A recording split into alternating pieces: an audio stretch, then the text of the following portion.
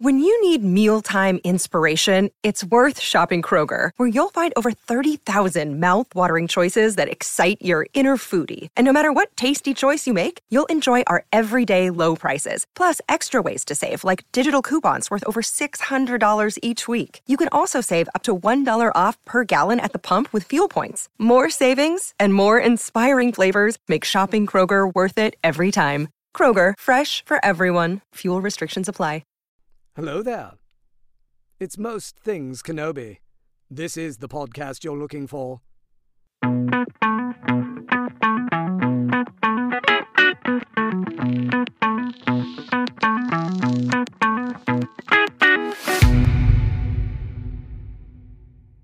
Hi everyone, welcome to another episode of Most Things Kenobi, a podcast about Obi-Wan Kenobi and all things Star Wars. I'm your host, Leanne. And I'm your host, Lauren. And this week, we've brought notes. Got notes? Because we do. 3 pages, single-spaced. Yes, I have 2. So clearly, we've got things to discuss. And this week, we're talking about another set of stories from The Empire Strikes Back from a certain point of view, which we listened to on Audible. It was a very generous gift from one of our dear friends and fans, Kenobi Wolf. So yes, thank you, John. Yes, thank you.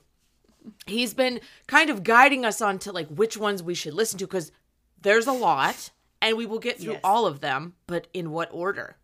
John has helped us. Well, because you're right, there's so many chapters, and I want to say right up front, these are really well-written, well-crafted short stories. They really are. They are. I mean, from the sound to the... I mean, yes, we're doing it through Audible, not sponsored, but like... Yes. We're doing it with the sound, but even so... The writing. Yes. The writing is so good. And I love that each one kind of has a theme, and they just stick with it. It's very centered, and that's like a special skill. Not everyone's really good at writing both long form and short stories, and Beth Revis is one of the writers, and yes, she wrote Rebel Rising, right? That was the book that we reviewed before. Yes, and she wrote one of the ones that we're reviewing today. Exactly. And so she was very good at both forms. So I just want to say, shout out to these skilled writers, because short stories are not everyone's forte. Like, not every writer is good at it. And these are really damn good. And I noticed that from the previous episode that we did, where we covered a few of these stories, to this version of us covering these stories, they really hone in on the spirit of the characters that they're talking about. And in fact, you'll see it's not always the main character. They might be referencing a main character, but it's through a certain point of view, a point of view that may not get a lot of attention, that doesn't have a huge background to pull from, that you kind of have to... It's a moment in time in one of the movies, and it's expanded upon in a short story, and I think that takes a lot of skill. So same right here. I agree. Well, do you want to talk about the first lesson? Yes, that is the title of the first story that we're going to cover in this episode. Yes. Kenobi Wolf, thank you for guiding our hand on this. You have not disappointed. These are all freaking excellent choices. But no, and it makes me want to blow through all the other ones, but I got to pace myself. I know.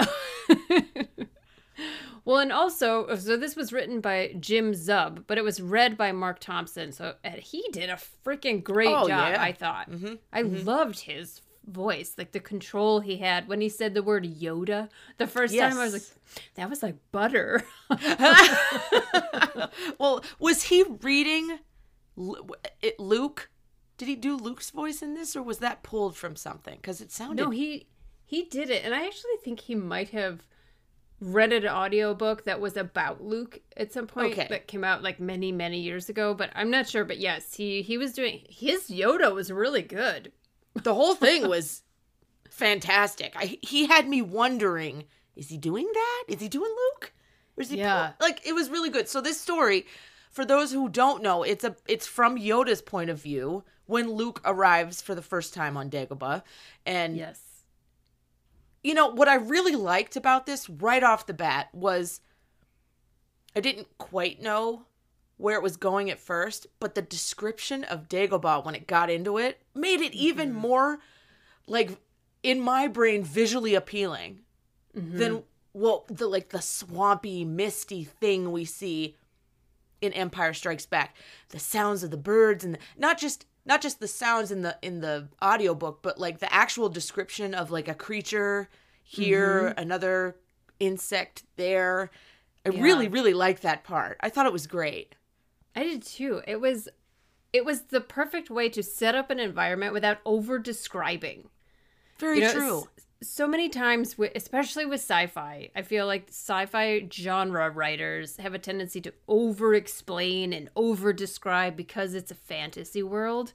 Mm-hmm. And I liked that they named creatures in this, but didn't describe what they were. You don't need to know. You get the sense by the short little, whatever they said they were eating or however they were moving. It's like, I don't need to know what it is. Like, that sense, the emotion, the environment, the energy, like that was all conveyed very beautifully. I thought the prose in this were beautiful. I loved the way this person wrote.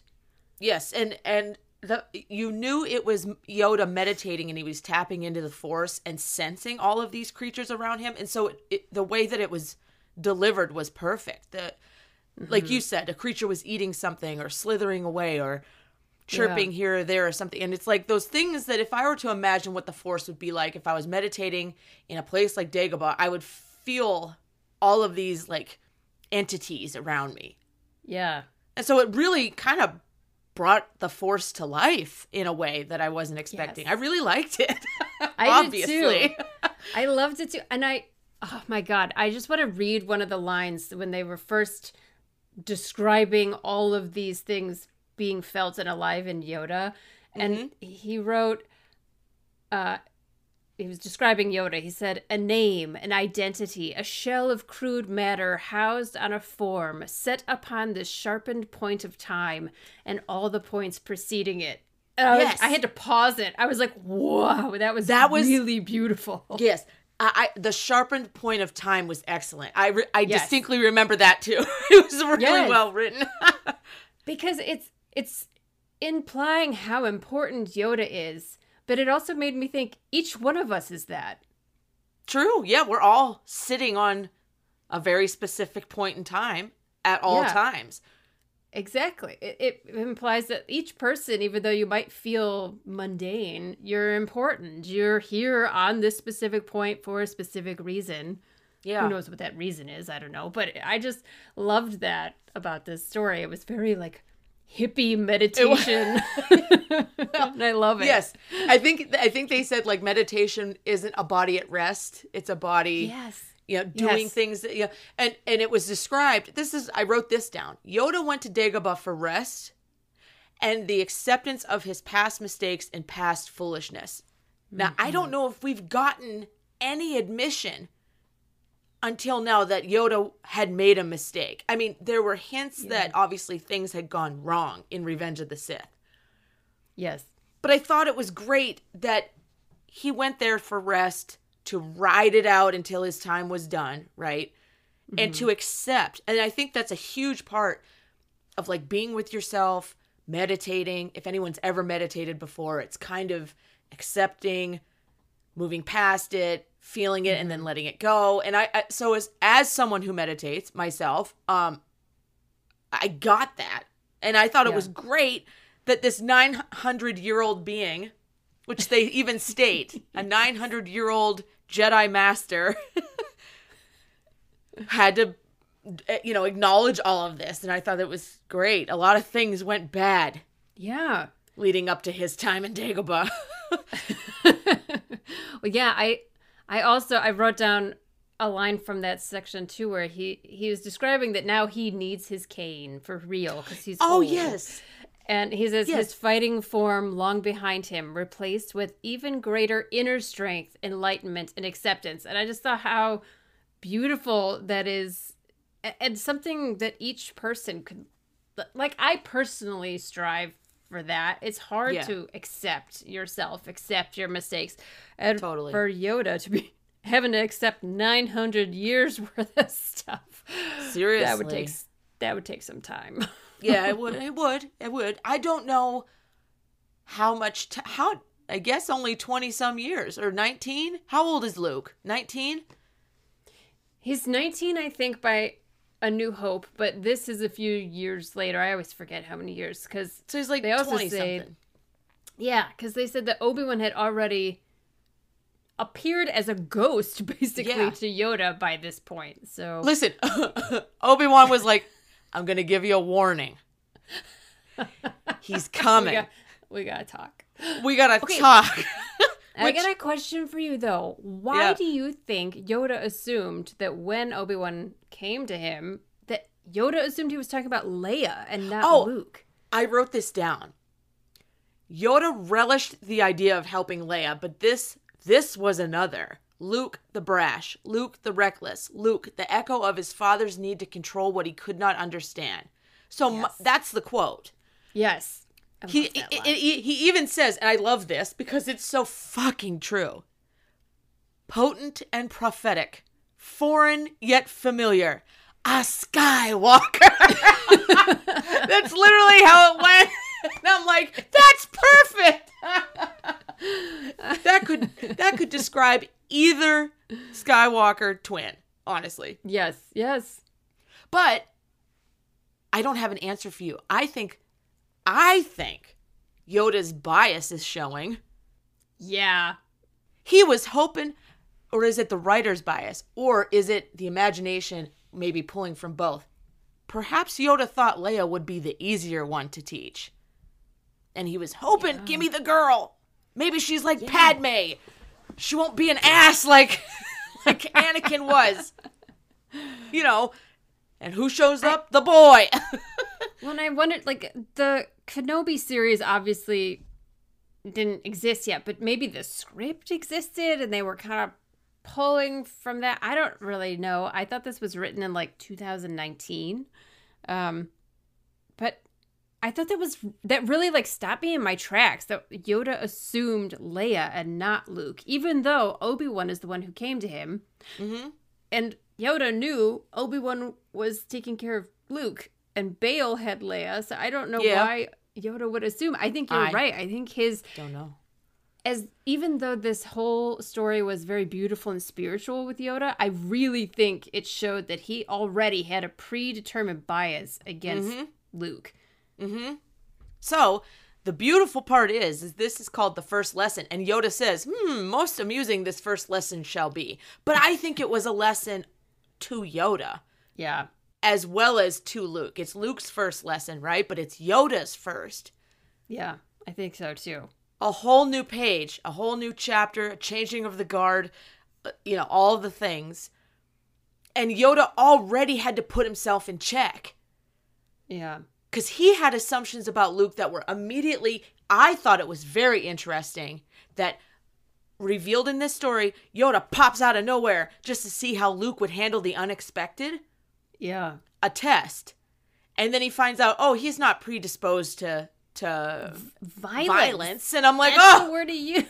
I know. I was like, okay. Because I guess Anakin would have punched him in the face. Well, I don't know. But, he'd at least furrowed that brow. But Luke was just like, he sensed him coming and then questioned out of safety and then lowered the blaster, so that was like Yoda's first, like, let's see what he's got, what I'm dealing with. I thought that was interesting. I did too. I loved that. And I actually wrote a list of all the descriptors that Yoda used for Luke. Okay. And they're all so negative. They started by saying he was sensing something in the Force, a jagged, uneven thing with a strange gravity of its own that drew in tiny motes of fear and anger, disturbing the stream, like a flash of darkness that disturbed the Force. Yeah, but was that Yoda's fear, that it was an incarnate of Anakin himself? Or is this the fear he felt in Luke in, like, the trepidation of going to find a Jedi Master? See, I think he was describing Luke, because at first Yoda was like, is this my own fear? And then he said, no, it's an external thing that I'm feeling. So he was feeling Luke's fear and his own anger, and then they described him as potent and prophetic, brash, reckless, the echo of his father, like you said, courageous but foolhardy, resolute but woefully unprepared, discord unsettling the stream. Then he said, repetition and small-mindedness. It's a little harsh. It's harsh, dude. I was like, the fuck? You could say a farm boy who hasn't left his house or planet in X amount of years could be small-minded, but Sure. I think that it's just, come on, give him more credit than that. I mean, he made it this far. Then he said with the writer or the reader did such a great job with his inflection on this line where he said that he was less than a Padawan despite his age. And it's like, True. but also who's to blame for this? Truth. Like, he was a boy sent without choice to live in this place, raised by his uncle and uncle, cranky Ben Hermit, and he didn't have any choice in the matter. I think he's doing pretty well considering he grew up in isolation. He actually is very open-minded and accepting and kind to the unknown, which I think Yoda's not giving him credit. He's just, as Yoda has these predispositions about Luke, I like that they show that Luke also has his own assumptions about what he's going to find in Yoda. So it's true. I think this story is interesting because while we're seeing it from Yoda's point of view, it's also a mirror of Yoda reflected back. Very much. And it's interesting because it kind of puts them on more of a level playing field than they realize. That, Yoda is having these assumptions, same as Luke. They're both wrong. Yeah. In a way. And so, I don't know. It gives such depth to this scene that seems kind of like a little bit lighthearted. He's, R2's there. And actually, he saw R2-D2 and he said, of course Luke had Anakin's old droid with him. Quote, such cycles of fate. Yes.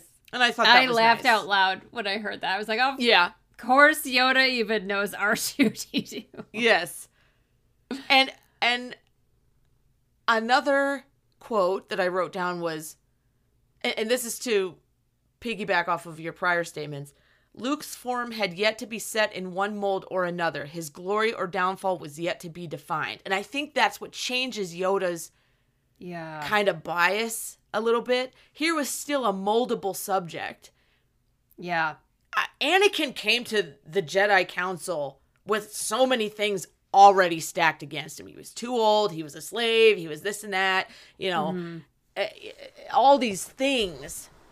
And he had an attitude. So, sure, I'm going to give Yoda a little bit of a break here in oh, that's a lot to handle. I don't know if I can do another one of these Skywalkers. I should have got the girl. But, then he realizes right away, oh, it looks a little different. I'm working with something different here. I can do this. Yeah. I like to think of how he's being seen here and then compare him to how he becomes in Return of the Jedi. It's Yeah. And to find a teacher who already has a bias against you and still be open enough to take his lessons, accept what he's teaching you. And I think that's really truthful because how much of us, when someone is criticizing us, even if they're right, we put up a wall and we're fuck you, we're not going to listen. And then later, when you're by yourself, the lesson permeates and it gets through to you and you do accept it and take it to heart. And I think that's more like what Luke would be, because he leaves during Empire Strikes Back and he goes to rescue his friends. But that doesn't mean that Yoda's lessons aren't permeating, Right. Yeah. So I think he's, it makes me love Luke even more because he is a real person who is carrying this burden without asking and does it honestly with a lot of grace, I think, considering... That sounds like Obi-Wan to me. It does. You're right. He's a product. Luke is a product of all kinds of hands in the pot there. but they're all good hands. Like, and I can't help but think, I know we have our qualms with The Last Jedi, but Yoda reappears to Luke. Mm-hmm. You know, and I think that's wonderful. He never stops being his master. Yeah. And I also still love that Luke goes, hey, just like Yeah, cut that out. Like a 20-year-old with attitude. Yeah. Like, that's never changed. Well, the quote that I ended with, my notes, said, could he bring balance to the Force? Yoda would try to show him a way toward the light. No, he would not try. There is no try. Whoa! Yes. That was so good. I love that. I thought that was great. Yeah. It was a really well bookended piece. I really liked it. I thought it was really, really good. Hey, it's Kaylee Cuoco for Priceline. Ready to go to your happy place for a happy price? Well, why didn't you say so? Just download the Priceline app right now and save up to 60% on hotels. So whether it's Cousin Kevin's Kazoo Concert in Kansas City, go Kevin, or Becky's Bachelorette Bash in Bermuda, you never have to miss a trip ever again. So download the Priceline app today. Your savings are waiting. Go to your happy place for a happy price. Go to your happy price, Priceline. So our next story is about Vader. Kind of. It's actually quite sad. But there's a lot. This is the one by Beth Revis. It's called, what is it? The Last Time? What's the full title? For the Last Time. For the Last Time. Yes. Yeah. So this story is actually about Piet, which when he becomes admiral. Yeah. Because great. Yeah. You know, the other one got choked out. Yeah. Bye-bye, Admiral Ozzel. They talk about it, but I really like this one. It's totally different from the one we just talked about. Yeah. But I have so many things written down for this one. I do too. This was it's a different writing style. It has a different tone. It's much darker. It's very dark. The thing I like too about it is it takes a regular idea that most people have and shows that Piet has the opposite idea, and that's why he's successful. Yeah. Because I don't like it, but I love it. We'll get into most it. people, the like root of the story is the idea of using fear, right? And so most people, and this is how I would probably describe Vader even, is like, if you have a lack of fear, you have power, right? If you have control over your fear, and like, who is Vader going to fear except the Empire, or the Emperor specifically? Correct, right? Yeah. But Piet's idea is that fear is what makes him strong and like gives him power and insight because he's afraid all the time, which I think is so interesting. It's wild. It really describes like tyranny as a whole. Yeah. Yeah. And they say in the story there are two types of men, just as there are two types of power. People are ruled either by fear or by a false sense of security. Men who took their power knew how to make a fist. Those who lived in fear were strong. And the element and symbolism of a fist through this whole story just kept going and going, and I fucking loved it. Me too. I wrote that line down too. It's so good. And like that it's referencing back to Tarkin, that like Piet learned this by watching Tarkin, which makes me think... Yeah, Tarkin is an ass. So yeah, I would have learned that too from him. Right. Well, and it made me think of Krennic in a way. True. Because they're like people marching around like they own the place are the ones who are actually weak. Yes. And the ones who know that they have power have a totally different attitude altogether. It's so interesting. I love it. They say, this is a line, it says, prey has the luxury of ignorance. A hunter knows the terror of starvation, though, if the prey was not killed. So who really has this is so good. And the fact that he likes this. I know, right? He thrives in this. He belongs in the Empire. Right, like he's one of the ones who makes it like all the way to the end. He doesn't get killed, and it's crazy because by looking at him, he's always the one who's kind of like, he does his job, but he's always kind of like very nervous about what he's doing. Well, now we know why. He's made himself that way. Yes. Yes. So there was also this line that I just fucking loved. Admiral Ozzel had walked across the bridge of the Executor as if it were his right, but Lord Vader strode over the black enamel as though he would burn it from the sky before he let anyone take it from him. Amen, bitch. This just reminds me of, this is a really weird reference, but go with me. The Russians during the War of 1812 against Napoleon. Napoleon invades Russia, and Russians burn Moscow to the ground so that the French can't take it. And I'm like, this is Vader. It checks out. The idea that you would rather destroy a thing than let someone take it from you. That kind of power, that kind of like fixation is so interesting to me. I love it. Well, I was picturing that walkway, the shiny black, his boots, that cape fluttering with the fan, the Beyonce fan from somewhere, and then all these unsuspecting ladder climbers trying to get to where Vader is, to be with the Emperor. I think it's even said in there that something about trying to get to the Emperor being as high or getting to a rank. Yes. But you'll never get there because you don't have that ruthlessness. Well, and then by the end, Piet almost says, if it takes what Vader endures to be at the Emperor's side, maybe he doesn't really want that. Yeah, no, let's get into that because this whole thing, I was typing as fast as I could on my document, pausing, rewinding, because here's another quote. Everything Piet had, he had taken. He suspected the same as Vader. Like, that Vader also did. But here's what I wrote down. I think that's an interesting and very incorrect thought. Because everything Anakin had was taken from him by the Emperor. Interesting. You're right. So, in fact, Vader hasn't taken anything. Vader has had everything taken from him.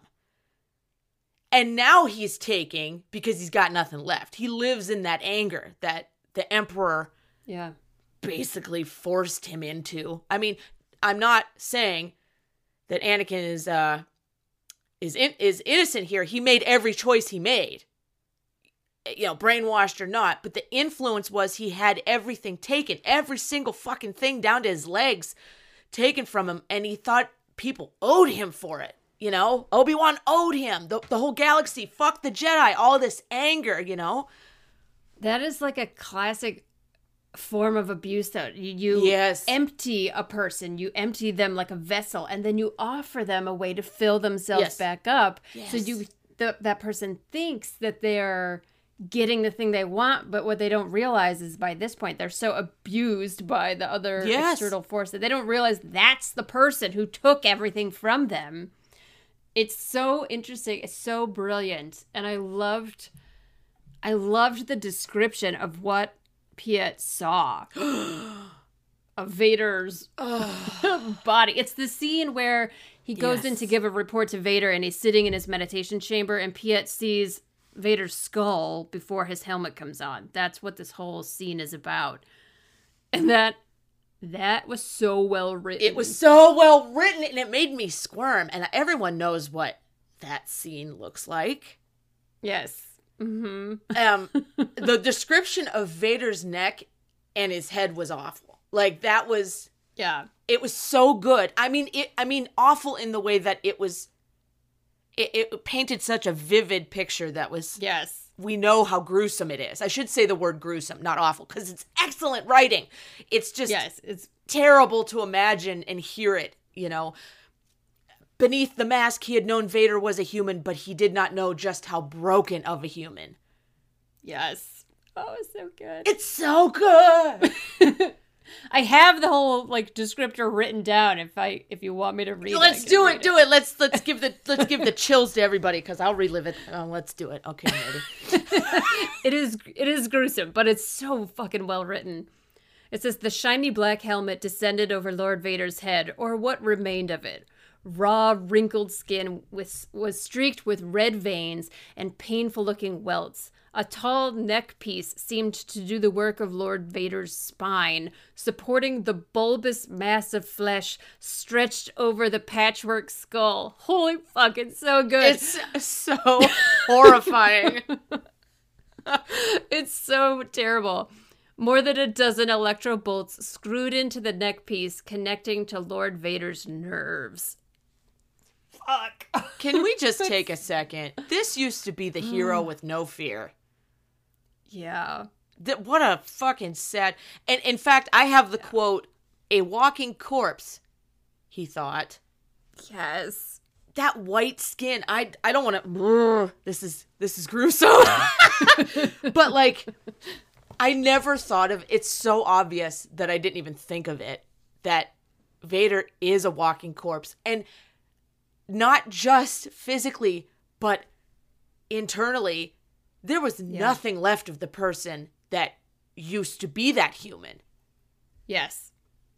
So, which is why that scene has so much gravity in Kenobi, because if you've watched the Clone Wars, you know, it's like, yes, the prequels were great, but Clone Wars was 7 seasons of giving us Anakin, the selfless hero, and then to see it in the Kenobi series where he says, "I killed Anakin Skywalker. Like, I didn't want to be that person anymore." And now to hear this description of him, it's just like, the whole arc of this character is just, the word is gruesome. Everything about it. It's heartbreaking. There's a question that Piet poses. I was just going to say. Like, oh, yeah? Yes, we're on the same page with this 100%. This is the question I have wondered in some form or another, and it was made vocal in this. Quote, "What makes a man choose this over death? Why would Vader choose such pain?" Yep. I mean, this is a split second. You know, if you walked in and saw this private moment and you knew you weren't supposed to see it and it's this gruesome and you think, what the fuck would make someone go on after? I mean, why? Why? Yeah. What makes a man choose this?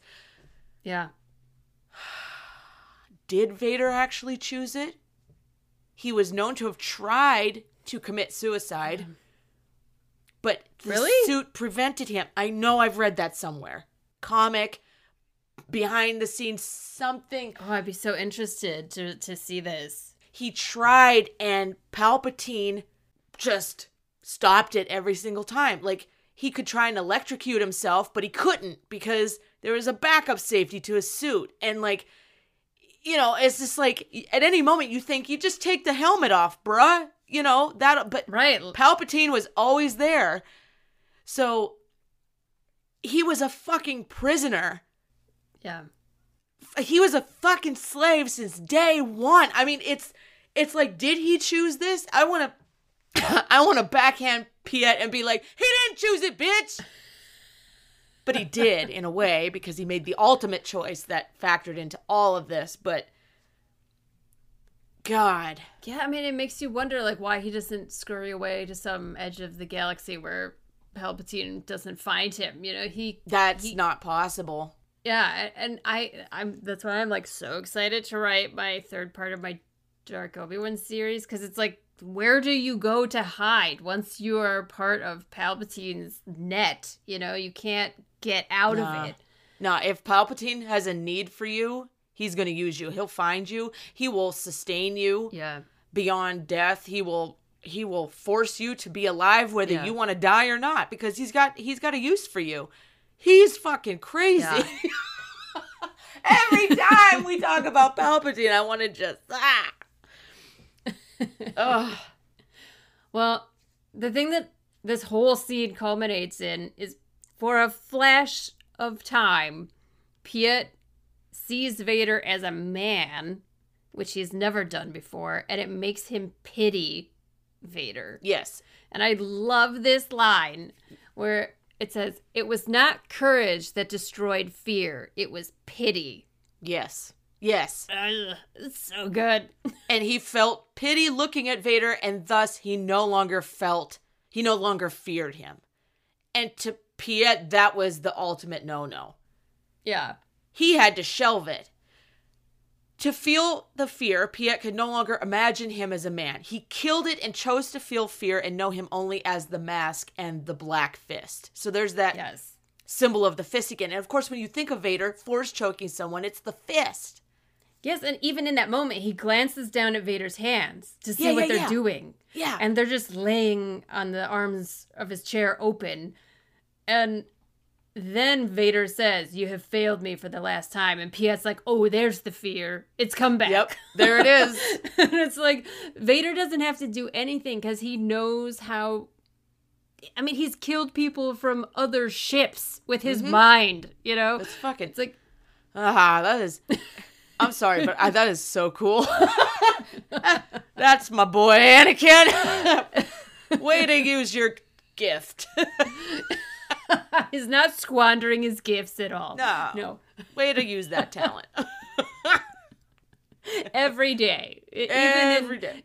In conference rooms with Tarkin, and he's always just gonna bring out the Force joke whenever needed. I'm here for it. He's living his best life. Oh, no, he's not. He's a prisoner. He literally looks like a walking corpse. He's not living his best life. Piet is. According to him. Yeah. Sniveling little terrified Piet is in his prime. Do you think that Krennic, you brought up Krennic, do you think that Krennic had the same thought about Vader? Do you think there is a moment in the Rogue One novelization where he's at Lord Vader's castle. It's that scene where they meet, and he also for a moment thinks of Vader as just a man, and he's like, if he's a man, then I can start to manipulate him and take Tarkin's place, because Tarkin had the Emperor's ear and Krennic wanted that. And that also was Krennic's downfall. Now, he was doing what Piet said, where he was trying to take power, but he just didn't understand who had the real power in these situations. He was like 2 steps behind, even though he thought he was on par with everyone. He was just slightly behind. Yes. Well, to wrap this up, the very, very last quote is very interesting. So in referring to both, seeing Vader and all this, he had seen past the mask, and that had cracked his own. Meaning, Piet. Yeah. It's so good. Everybody in the Empire is wearing a little bit of a mask. Yes, that's what I wrote. It's like that this whole, like, switching this idea around of like having fear be the thing that gives you strength shows how fucked up the Empire is. Yeah. Right? Yeah. I keep thinking about Nemec's manifesto and how he was saying that kind of power is and control is unnatural. That's a good reference. Like, the Empire has to do all these crazy things to kind of keep the control because it's not a normal state to live in. And it just shows how everyone who's in the Empire, especially officers, have to be like different kinds of humans than, like a, I don't want to say normal, but like a non-sociopathic. Yes. I mean, I don't want to use labels incorrectly. More that like you have to function in a way that is very toxic to survive and do well in the Empire. And Deidre is another great example of that. Oh, I know. Andor. I was just thinking of her. Yeah, I was just thinking of her. It's like you're kind of rooting for her, but then you're like, she's kind of fucked up. Yeah. I mean, she's another ladder climber. Yeah. And I'm excited to see what happens with her. Oh, I know. In context of this kind of story, it's like, is she going to be the person who takes the power, or is she going to be the kind of person who thinks she's got power and gets eaten up by the system? it could go either way. It really could. I mean, I don't. There's only two that sit at the top in the Empire, and it's Vader and Palpatine. Yes. Honestly, everyone else is just a pawn. Yeah. Actually, Vader's also a pawn. Yeah. Yeah. Well, it's very reminiscent of like Henry VIII was exactly the same way. Hitler was the same way. Oh, for sure. Yes. Like Vader is Himmler. The Emperor is Hitler. You know, it's like they're very similar in that sense. And there is no safety. The only person who knows what's going on is the Emperor, really. And we've talked about that. He's in a back room with a cigarette, pointing at all the different things, mapping it out with strings. With a cork board.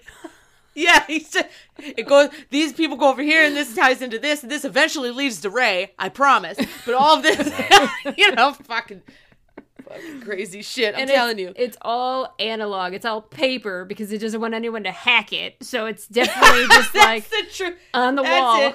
He's printing out pictures. he has a doctor's signature because nobody can read it. Yeah. No offense to the doctors out there, but you know what I'm saying?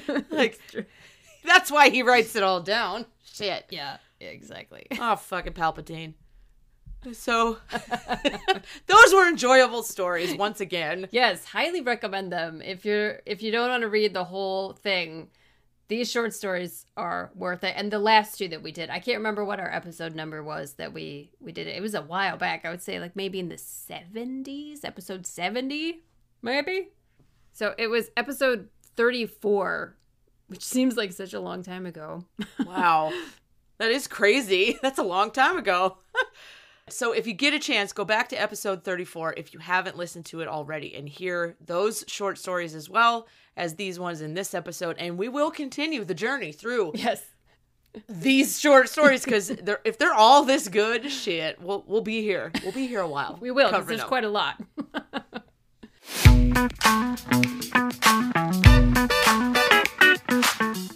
So our question to you this week is very simply, if you have read these stories or listened to them in that format, let us know your thoughts on these two. What your favorite moments were, if you were as horrified by the description of Vader's spine as we were, if you were as mad at Yoda for being a little small-minded about Luke as we were. I was so just bad. Give us your thoughts.